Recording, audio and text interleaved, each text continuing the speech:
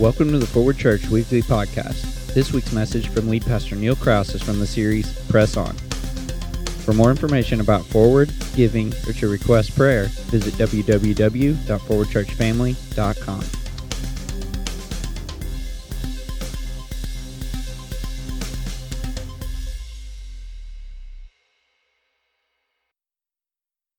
Well, good morning. It is so good to be back up here. And can I just say as we get started just how blessed we are as a church to have Pastor Blake preach every 4 or 5 weeks. Was last week awesome or what? If you were here, what an awesome weekend. Yeah, absolutely. Give God a hand clap of praise for the way he's working through Blake. And I'm just so blessed to have him, to know that I can take weeks off every 4 to 5 weeks, weeks off from preaching, and be able to just sit and enjoy and be ministered to. What an awesome blessing that is. I always learn something and grow through hearing Blake preach. So I'm just so thankful for him. Well, listen, today is St. Patrick's Day, so I thought I would open with a quick word on this holiday, because I think just like many holidays, we tend to celebrate, and we don't really know why or what it is that we're celebrating, because St. Patrick's Day, what we think of is green, right? Millions of people will be wearing green today. I'm wearing green. There'll be people drinking green drinks. There's sports teams, they forego their team colors, and they put out shirts that have green in their logo instead of their normal colors. The river in Chicago will be dyed green as people go to bars and restaurants to celebrate St. Patrick's Day. When we lived in Milwaukee, there was a restaurant there that they always served green hamburgers and green milkshakes on St. Patrick's Day. Sounds kind of gross, but it's kind of cool. But we think of that and we wonder, why do we really even celebrate St. Patrick's Day? What is it that we're celebrating? And really, kind of the celebration tends to become the thing instead of understanding what it is that we're even celebrating. You see, Patrick was a young man from Scotland, and when he was 16 years old, Patrick was kidnapped by barbarian Irish pirates. Maybe you didn't know that about him. So 16 years old, he's kidnapped in Scotland by these barbarian Irish pirates, and he is taken to Ireland, about 200 miles inland, as a prisoner and as a laborer, and he was there as a prisoner under these pirates, and he claimed that at one point God gave him this vision of an escape route, so how he could escape. So he took that vision that God had given him, and he went the route that he believed that God had given him, and he actually escaped from these pirates and the imprisonment that he was under, and he went over 200 miles across the terrain, got to the shoreline, and as he got to the shoreline, he saw a British ship there. He got on that British ship. That ship took him home, and he was rescued from that time of being kidnapped by those pirates. Well, once he got home, he committed to his faith because of what God had done for him, and he became a priest. And Patrick soon felt this tremendous burden inside his soul that God was giving him for the people that had kidnapped him. So what Patrick did is he returned to Ireland, to the people that kidnapped him. He returned to that area, and he went there with a mission. He had the goal of seeing Ireland receive grace through faith in Jesus. So Patrick planted many churches, and he even had threats on his life. The king of Ireland at the time was threatening to kill him because of what he was doing, sharing the gospel of Jesus. And amidst the threats on his life, Patrick persevered to the point that he even had the opportunity, and he baptized that king himself. I believe his name was King Leo Hare. I'm not sure if I'm pronouncing that right, but much of Ireland converted to Christianity through the ministry of Patrick. So Patrick would become known the Apostle of Ireland. And those who knew of St. Patrick in his day knew this about him.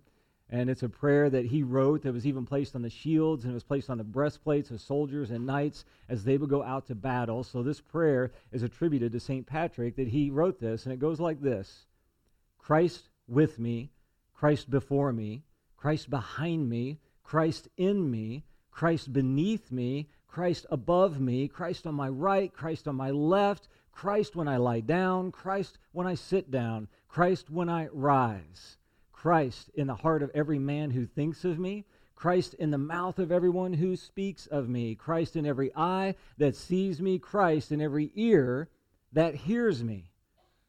Now just imagine if everyone who thinks of St. Patrick today, on St. Patrick's Day, thought of Christ. That was Patrick's goal. That was what he wanted. That is what St. Patrick's Day should be about. So imagine if every single beer mug and every green t-shirt and every green or box of green shamrock cookies came with a copy of St. Patrick's breastplate. I think the holiday would probably look a little different, wouldn't it? It would probably look a little different than what we know it as and how we celebrate it as. So I think it's important for us to know what St. Patrick's Day is really about. You know, I love that prayer because I think that's how God wants every Christian to live.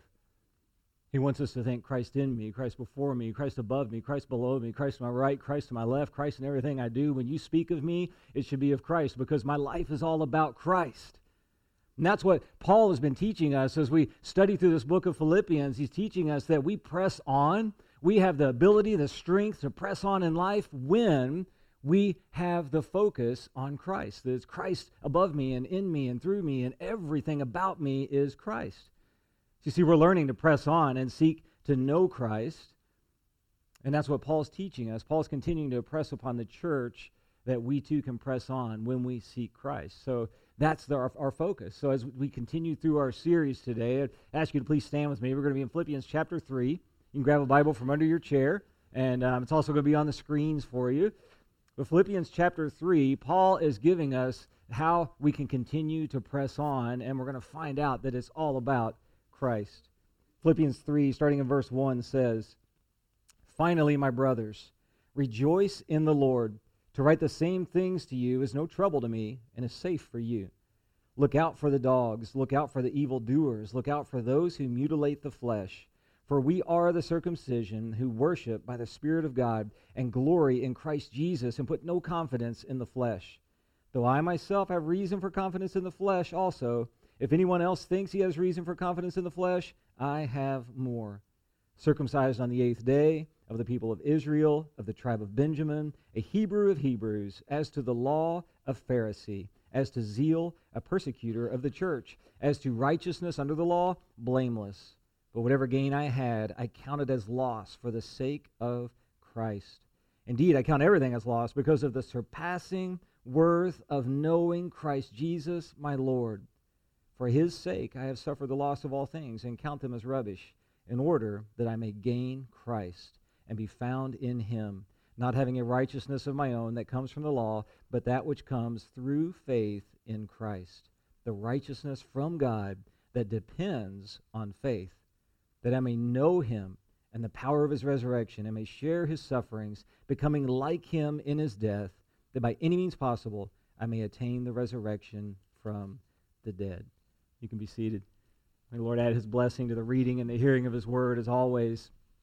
Now, Paul says this to the church that he pastored. In verse 1, he says, "Finally, my brothers, rejoice in the Lord. To write the same things to you is no trouble to me. It is safe for you." So Paul is going to remind his church as their pastor some of the things that he had taught them repeatedly over the course of many years. He's saying, it's not an issue for me to repeat this to you. It's not troublesome for him to repeat the same things over and over and over again, because he says these truths that I'm teaching you, they are a safeguard for you. That's what it means by they are safe for you. They are a safeguard for you. So what he's about to say to them once again is something that is going to safeguard their lives. And you've probably heard me say before that once you've been here for several months or several years, in fact, those of you that have been at Forward Church from the beginning, you know this to be true. There's nothing new, really, that I'm going to preach to you, because I'm going to keep repeating the truths of God's Word, so that as you learn to apply those truths to your Word, they become a safeguard for your lives. You see, that's what we do. We continue to preach Christ and to help you understand Christ and to help you know more about God's Word and how to apply it to your life so that it's a safeguard to you. See, there are certain aspects of our faith that we need to continually be reminded of, because we're prone to forget. We're prone to forget who Jesus is and what he has done for us. And that's exactly what Paul is reminding the church in Philippi about. He's going to remind us, too, of several important things. So he jumps right in verse 2 and he says, look out for the dogs. Look out for the evildoers. Look out for those who mutilate the flesh. And that's some strong language. But when something is repeated in Scripture, it's very important. So he says, look out. 3 times in one little verse. Look out, look out, look out. That word's also translated beware. So he's using strong warning here to them. He's saying, beware, look out for the dogs. Look out for the evildoers. Look out for those who mutilate the flesh. So we need to know, who's he talking about? Well, Paul is warning them about the same group of people with these 3 different descriptors here. You see, there was a group of Jewish people that were called Judaizers, and these Jewish people had become Christians. They believed in Jesus, but they were still clinging to the law in very legalistic ways. They still believed that it was what they did that made them Christians. So they were believing in Jesus, but they didn't fully understand what he had done for them. They still thought they had to do and work and attain and achieve and earn their way into God's good grace. So the gospel of Jesus teaches that we become Christians by faith in Jesus. And that's what Paul was trying to get them to understand. And then we respond to that faith in good works. So Paul had these very strong words against legalism. And he calls those Judaizers dogs, because dogs were a despised animal in that day. They were seen as dirty. They were seen as unclean. And the Jews would call Gentiles dogs. So in this statement, Paul is letting them know that while you're Jews, you're just like the Gentiles. You're just like the dogs that you claim are unclean and unfit for God because you're relying upon your fleshly works. So he's saying you're just like the dogs. And then he even calls them evildoers. And that sounds really harsh because these people, we understand that they believed in Jesus, but they weren't following him by faith. They were still trying to earn. And he called them evildoers because they're still trusting in their own works. He's letting them know your works, they're just like evil before God because they're not righteous. You can't earn righteousness. Instead, you are to allow Jesus to save you by faith in him. So their reliance upon the law, and it lessened their reliance upon God. And they were still trying to earn their way. And that's an important lesson for us, isn't it? Because don't we often think that our acceptance before our Heavenly Father, we think it's based upon our ability or our inability to follow his law? Now, we probably wouldn't claim that, but we will do that. We will tend to do that in our actions and the way we live our life because you think about it, you have a couple of good days and you remain morally strong and you're in God's Word, your quiet time is good, and when that happens, don't you feel more acceptable to God? Because you're basing it off of your works. On the flip side of that, you fall to temptation. You haven't been in his Word well. You're not really praying like you should, so then you feel like you're no longer acceptable to God. You see, we in our mindset, our fleshly mindset, can tend to think that we're acceptable or not acceptable for God based on how good we're doing and based on our fleshly works. And that's what Paul's warning against here. So we end up going through this roller coaster of emotions concerning our salvation. And we think, I'm doing good. I'm in my quiet time. I'm reading God's Word. I'm going to church regularly. Therefore, I'm acceptable before God. And then we struggle some and we get caught in a sin and we think, now I'm no longer acceptable before God. And we're basing it off of our works. And Paul's warning against that. He's saying you should be able to have a steady faith and a steady assurance in your salvation because it's not by your works, it's by faith in Christ. You see, the gospel says we're saved by faith in Jesus, not by the works of the flesh. Therefore, when we place our faith in Jesus, our Heavenly Father, he sees us as his children, and he loves us unconditionally. Just like those of us who are parents, we know we love our children unconditionally. Doesn't matter what they've done or haven't done, we still love them. They're our children, and that's how God loves us when we place our faith in Jesus. Maybe you've seen this picture that's been going around social media lately. I found it a couple weeks ago, and I saved it for this sermon, and then I started seeing it everywhere. So you've probably seen it if you're on social media, but it speaks to the truth that Paul is getting across. The truth that religion or trying to follow a set of rules leaves us thinking like this first one. It says, I messed up. My dad is going to kill me. And you see, when we're caught up in a religious mindset, that's what Paul's speaking against. That every time we think, oh, I messed up, I sinned, oh, my dad's going to kill me. So what we do is, I messed up, I sinned, I've got to run from God. I'm going to go hide from God. And that's as old as the Garden of Eden, right? Adam and Eve, when they sinned, what did they do? They tried to hide from God. They thought, I've messed up, we got to hide from Dad. He's going to kill us, he's going to take us out. And that's what we tend to do. So we run from him thinking we can hide. But what the gospel says is we should have the mindset of, I messed up, I need to call my dad. So you have a Heavenly Father who loves you unconditionally. And when you sin, you're just called to repent, to come to him, to say, God, I've messed up, I've failed. Thank you for the forgiveness that you give me through my faith in Jesus. That's what the gospel says. So stop running, stop trying to hide when you mess up. Just call Dad. That's what Paul is trying to get across to them. Stop worrying about your works and all that and focus on faith in Jesus. You see, the Judaizers, they were teaching falsely as well that everyone had to be circumcised in order to become a Christian. So they were telling all the Gentiles that they must undergo circumcision in order to be right in God's eyes. And they were saying, you got to be circumcised or you're not in the club, right? And this is why Paul says, look out for the mutilators of the flesh. And you see, there's nothing wrong with circumcision in itself, but it's wrong to teach that it's necessary for salvation. And Paul's saying, hey guys, you got it wrong. That's not what saves you. It's by faith in Jesus that you're saved. So he makes a little bit of a confusing statement in verse 3. He says, for we are the circumcision who worship by the Spirit of God and glory in Christ Jesus and put no confidence in the flesh. You see, in Old Testament times before Jesus came, God's people were set apart from the Gentiles by circumcision. So it makes sense that they were hanging on to this, that they were still thinking that, well, you've got to be circumcised. That's the only way you can be in God's kingdom. But Paul's making it clear that because of Jesus Christ dying for the sins of all who believe in him, whether Jew or Gentile, that you can all become a part of God's family through faith in the life, death, burial, and resurrection of Jesus Christ. You see, our lives as Christians, responding in faith to Jesus, bringing glory to Jesus by those new lives, we now then become the new circumcision. We no longer put confidence in the flesh. Even though we may have reason to boast, we do not boast. And Paul makes this clear in his next couple verses because he had more reason than anyone to boast about his worldly accomplishments and what he had done as a Pharisee. In verses 4 through 7, he says, though I myself have reason for confidence in the flesh also, if anyone else thinks he has reason for confidence in the flesh, I have more. Circumcised on the 8th day, which meant that he was a Jew of Jews, right? They were following the laws found in Leviticus. And he says, of the people of Israel, of the tribe of Benjamin. Now, Benjamin was just being a part of the tribe of Benjamin. That was a high honor. Benjamin was the only one of Joseph's brothers who was born in the Promised Land. So he's saying, hey, I'm a descendant of the one who was born in the Promised Land, a Hebrew of Hebrews. As to the law, a Pharisee, and Pharisees were known as though they followed the letter of the law. They were super strict about that. They were very legalistic. He said, as to zeal, I was a persecutor of the church because they believed that Jesus was a heretic and they believed against him. So he was like, I was full on against this Christianity thing. And he says, as to righteousness under the law, I was blameless. But whatever gain I had, I counted as loss for the sake of Christ. You see, Paul had an incredible resume. He had the best resume possible. There was no one who could claim their Jewish heritage and righteousness according to the law more than Paul could. And the Judaizers of that day would have loved to have had Paul's resume, so they understood that. And then he says, you know that resume? That lifelong body of work that I worked so hard for, according to the law? He says, all that's rubbish. None of that matters.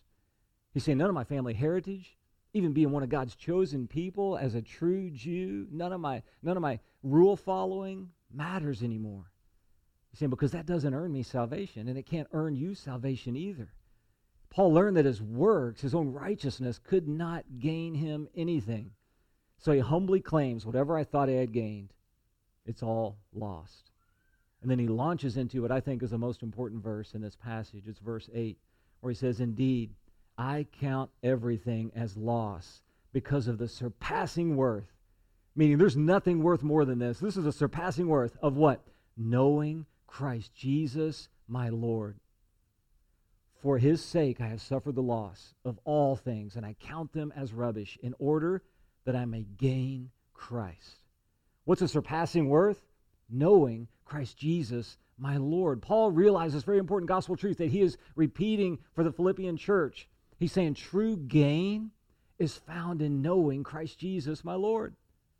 You can press on in this life when you know Christ Jesus as Lord. All of the things of this world seem trivial when you come to know Christ Jesus as Lord and when you seek him. Listen, we all suffer from this Pharisee syndrome at some time or another. Every one of us, I'm sure. I don't want to speak for you, but I know that for me, I've suffered from being like a Pharisee because we want to be pleasing to God. We desire to please him. We desire to follow his laws. We strive to zealously attain perfection. We long for righteousness. And listen, we should desire those things, but we do not rely upon those things for our salvation. You see, the secret to righteousness is this. You will not attain it by your works. You will attain righteousness by humbly seeking to know Christ Jesus as Lord. You know, I had lunch this past week with a mentor of mine who just graciously pours into me. He spends time with me, and we'll have lunch every so often, and just an encouragement to me. His name is Ken Eidelman, and he was the president of Ozark Christian College for several years. He pastored a church of over 4,000 in Evansville, just a godly, humble man who's had a lifelong ministry of success, and in a very timely way, he spoke these words of encouragement to me that I just want to pass them on to you. He said this, he said, I have learned throughout my life that what God wants most out of me is humility, not righteousness. You realize that? What God desires out of you is humility, not righteousness. Well, we get that backwards. We think, well, I've got to be righteous. I've got to work. I've got to strive. I've got to attain. I've got to achieve. I've got to have these works. And then we end up in that roller coaster of faith, wondering if we're seen as righteous in God's eyes, and we doubt that sometimes because we get this backwards. But this is what Paul's teaching right here. He's modeling it for us as well, that when we humbly seek to know Jesus, it is through that humility, through that humbly seeking him, that he makes us righteous. That's how we gain righteousness, is through humbly seeking Christ. And verse 9 says, and be found in him, not having a righteousness of my own that comes from the law, but that which comes through faith in Christ. How do we get it? Through faith in Christ. The righteousness from God that depends on faith. Notice it doesn't say it depends on our works. It doesn't say it depends on our goodness. It doesn't say it depends on our ability to follow the law. It says it depends upon our faith. We've got to let that truth sink in today. Your righteousness before God depends upon your faith, not on your works. Having faith in Jesus is counted to you as righteousness. So listen, you can have faith. How do you have faith in someone that you don't know? How can we grow in our faith if we don't know Christ? And that's exactly why it's so important to know Jesus. Remember verse 8. He said, the surpassing worth of knowing Christ Jesus my Lord. Knowing Christ Jesus my Lord surpasses everything else. Knowing Christ Jesus as Lord surpasses anything in this world, because it's through knowing him that we're made righteous before God. So how do we get to know him?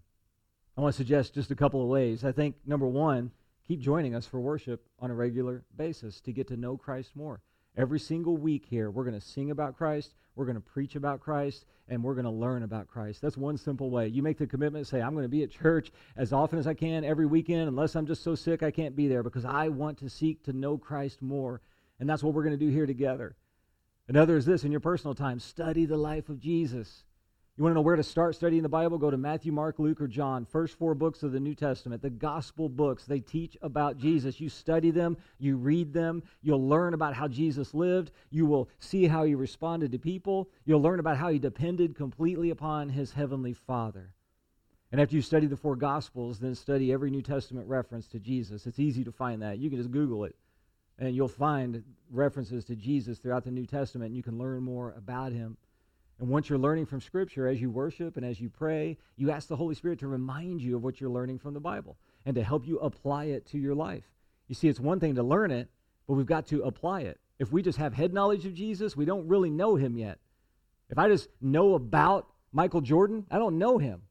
I've got to then apply that knowledge, and I've got to meet him, and I've got to talk with him, okay? And with Jesus, we can't just know about him. We've got to know him, and that means he's got to be in our heart. So we've got to seek to know him and learn more about him and be active in that. And then you know what? Once you're learning from Scripture on your own, study the Bible with others. You be in a connect group or a discipleship group. Those are launching the week after Easter. They're on break right now. We're going to be right back in them the week after Easter. We'll have sign-ups for those soon. But that's a great way to know more about Christ, to seek to know Christ, to grow in your knowledge of Christ, and then learn how to apply that knowledge in relationship with Christ. The bottom line is this: we need to make it our life goal to know Jesus as Lord. And to know him is not to know about him, it's to truly know him and have relationship with him. And it's through that we gain righteousness by God's power, not our own power. Paul says that trusting in Jesus, having faith in Jesus, truly knowing Jesus, is through knowing him that we gain righteousness. So that's the only thing that we need on our resume. When we bow before Almighty God for judgment, the only thing we need to know is Jesus. You see, God's not going to ask us about the good we've done. God's not going to ask us about how obedient we were. God's not going to ask us about how many goods did we do versus how many bad things did we do. God is going to say, did you know my Son? That's it. That's what you need on your resume, to know Jesus. And when you know the Son, by placing your faith in the Son and by following the Son, then you are counted as righteous before God. And that's what is known as justification. Justification means it's just as if I'd never sinned because of what Christ has done. Martin Luther once called it the great exchange. I give Jesus my sin. Jesus gives me his righteousness. That's a great exchange. That's pretty awesome. I give Jesus my sin. He gives me his righteousness. What kind of deal is that? That's incredible. That's amazing. We should all desire that and say, I want to know Jesus more, and I want to hand my sin over to him so that I can have righteousness before God. 2 Corinthians 5:21, the Bible says it this way, for our sake he made him, Jesus, to be sin, who knew no sin, so that in him, meaning Jesus, we might become the righteousness of God. You see, when we know Jesus, when we are in him, he takes our unrighteousness and he gives us his righteousness, the great exchange. There has to be, once we have that, there's this change that happens inside of us. So you see, it's not us trying to work and attain and earn our salvation. It's about receiving this righteousness from Christ. And when we receive this gift of righteousness from the Lord, through faith in him, we are changed from the inside out. Something begins to happen inside of us. Verse 10 says, that I may know him and the power of his resurrection, and may share his sufferings, becoming like him in his death. You see, when we truly know Jesus, we become like him. The more that we actively seek to know Jesus, the more that we actively seek to know him through studying and applying the Bible to our lives, through prayer time, through worship of the Lord, through connection with other Christians that encourage us in our Christian walk, the more we seek to know him, the more we become like him. Because the more you get into his word and his word gets into you and it changes your heart from the inside out, the more your thinking patterns begin to change as you think on Christ more. Your desires begin to change as you desire to honor the Lord. Your heart begins to change as you learn to love Christ as Christ loves you. Your mind changes as you begin to use the wisdom that's found in the Bible. And as you begin to learn from the Bible, that wisdom then begins to direct your life. Your actions and your attitudes and your motivations, they begin to change because of Christ in you, not because of anything that you're doing or anything that you have done. As the Holy Spirit lives inside of you, it begins to change you and help you look more like Christ. And this is what's called sanctification. It's the process of becoming holy. It's the process of allowing God to grow you and to strengthen you and to make you more like Christ. You see, justification happens when you place your faith in Jesus, meaning that positionally you're seen as righteous and holy because of what Christ has done for you. Sanctification is where you now have a relationship with God and he's changing you to be more like Jesus. And that's the working out of your faith that Pastor Blake preached about last week. The beauty of working out your faith is this: when it gets tough, God does the heavy lifting. That's the beauty of working out your faith. You see, it's kind of like having a spotter when you're maxing out on the bench press, right? I know I don't look like a bodybuilder, but I've done some bench press before in my life, okay? And when you're trying to max out, what you're doing is you say you put some weight on the bar as much as you can handle for maybe 10 reps, and you get to 10 reps, and then you keep going, and you get to 11, and you get to 12, and then you're barely trying to lift that bar off your chest, and maybe you get to 13, and then when you're trying to get that next one, you just can't go any further. Your spotter then just kind of taps the bar a little bit, gives you a little bit of help, and then you're able to get it up there and then rack the bar. Okay? That is similar to what it looks like for God helping us work out our salvation. He tells us we have to put some effort in, and then when life gets tough, when it gets really hard, by the power of his Holy Spirit, he steps in and he's your spotter. And he helps you. In the moment you feel like you're about to fail, if you're putting in the effort, he comes in and he helps you to work it out. But listen, you can't expect to get there if you don't put in the effort. Think about it. You can't expect to be an athlete by just attending games. You can't expect to be a basketball player by sitting in the stands and watching the game all the time and knowing a lot about it. You have to get into the game. Well, the same is true in our spiritual life. You can't expect to look more like Jesus if you simply attend a church or simply attend a Bible study. Those things are good. It's good to attend, but there comes a point where you've got to get in the game. You've got to put in the effort. If you show up to Bible study every single time and you've never done the homework, you've never done any preparation, you just show up and you just are there and you say, I'm not going to do the homework, but I'm going to be here, then you're just attending. Now, I understand sometimes there might be a week that's really busy and you couldn't get to the homework. That's totally different than an attitude of, well, I'm just going to show up And I'm going to hope that some of this, kind of sinks in and it changes me. We have to put in an effort.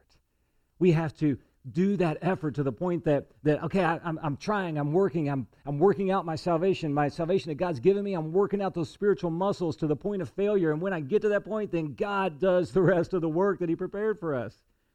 So what does that look like? Well, the end of verse 10 says, becoming like him in his death.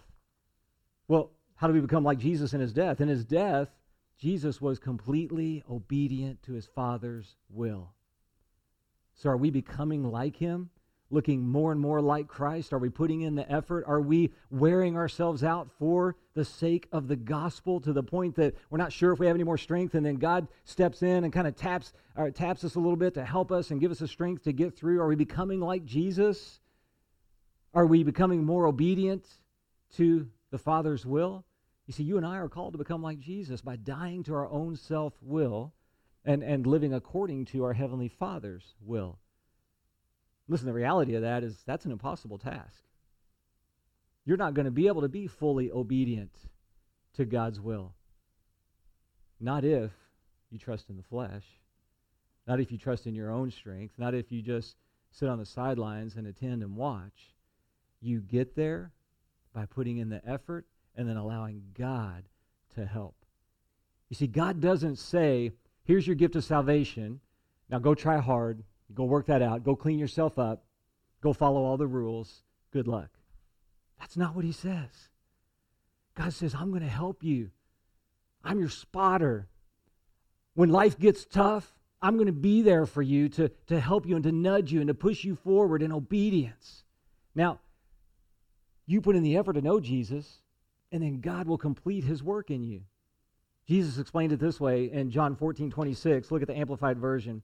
It says, but the helper, comforter, advocate, intercessor, counselor, strengthener, standby, the Holy Spirit, whom the Father will send in my name, in my place, to represent me and act on my behalf. He will teach you all things and will help you remember everything I have told you. How many of us need a comforter? How many of us need an advocate? How many of us need an intercessor on our behalf? How many of us need a counselor and a strengthener and a standby? I know I do. And we have to rely upon that Holy Spirit because he will comfort you when you need comfort. He is an advocate for you when you need an advocate before the Heavenly Father. He intercedes on your behalf. He sits at the right hand of God the Father Almighty to intercede on behalf of all believers, those of us who place our faith in him, who are seeking him, who are striving to be like him. He counsels us when we need counsel. He strengthens us when we need the strength to go on. And he's on standby, ready to jump in the moment you lack strength. You see, when you seek to know Jesus, the Holy Spirit empowers you from the inside out to be like Jesus. But we have those moments of failure, don't we? We have those moments where we look to the flesh. And that's where I'm so thankful for God's grace. Because he says it's not based on your works. You can't earn salvation. So your mess-ups, they can't lose your salvation either. You come before me, you repent. When you mess up, you call Dad. That's what he's telling you. That's what the gospel message is. When you mess up, you call Dad. You run to him. God, I'm sorry. I repent of that sin. I messed up again. And you rely upon the salvation that's offered you through faith in Jesus Christ. And he says, and then when you die, it gets even better. Paul explains it this way, that by any means possible, I may attain the resurrection from the dead.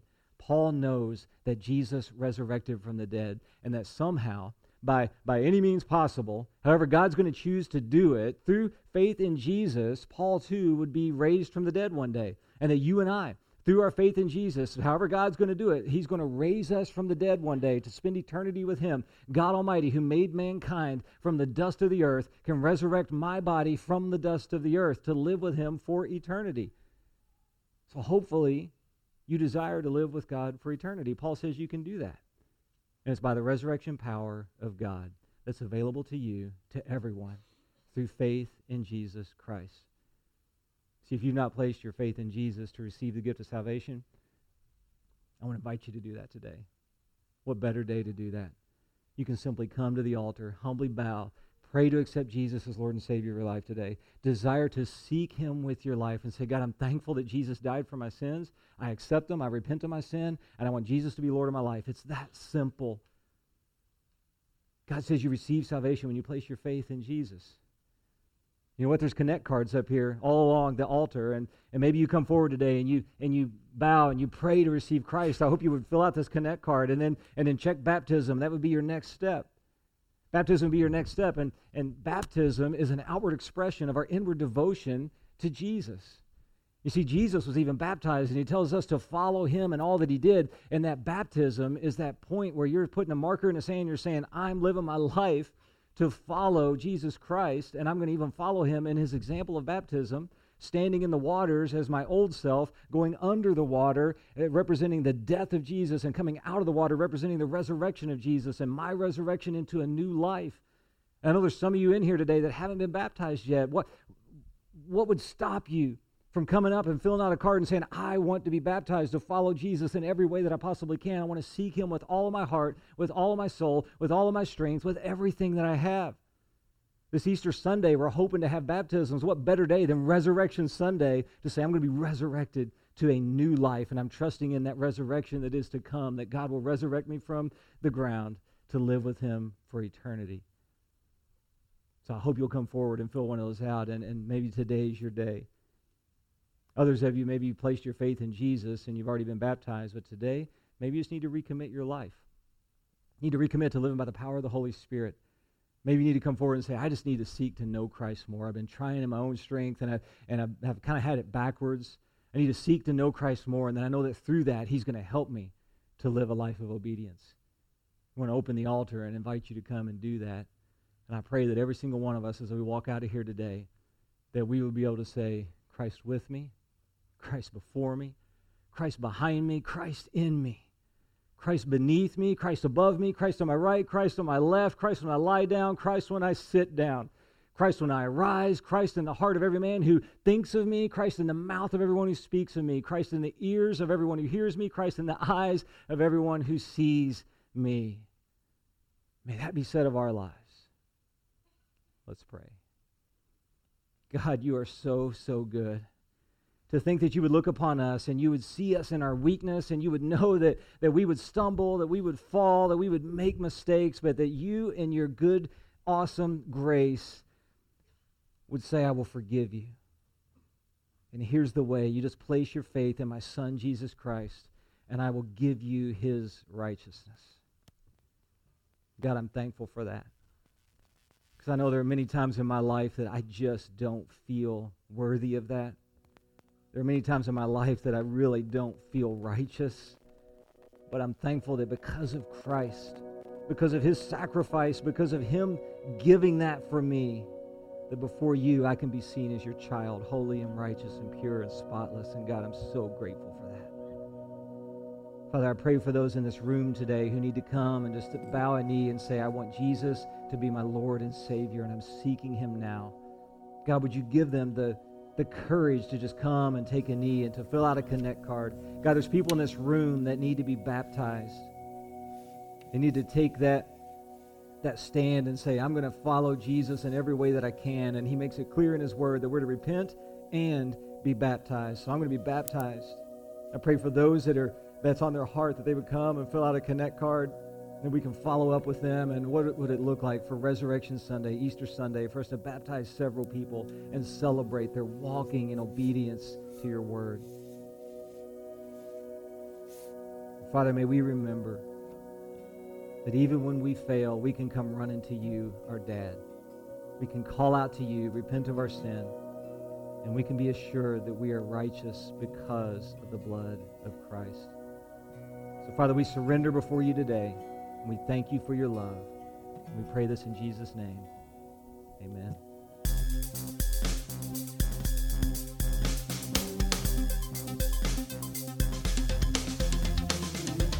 You've been listening to the Forward Church Weekly Podcast. We hope you'll join us next week as we continue the series, Press On. For more information about Forward, giving, or to request prayer, visit www.forwardchurchfamily.com.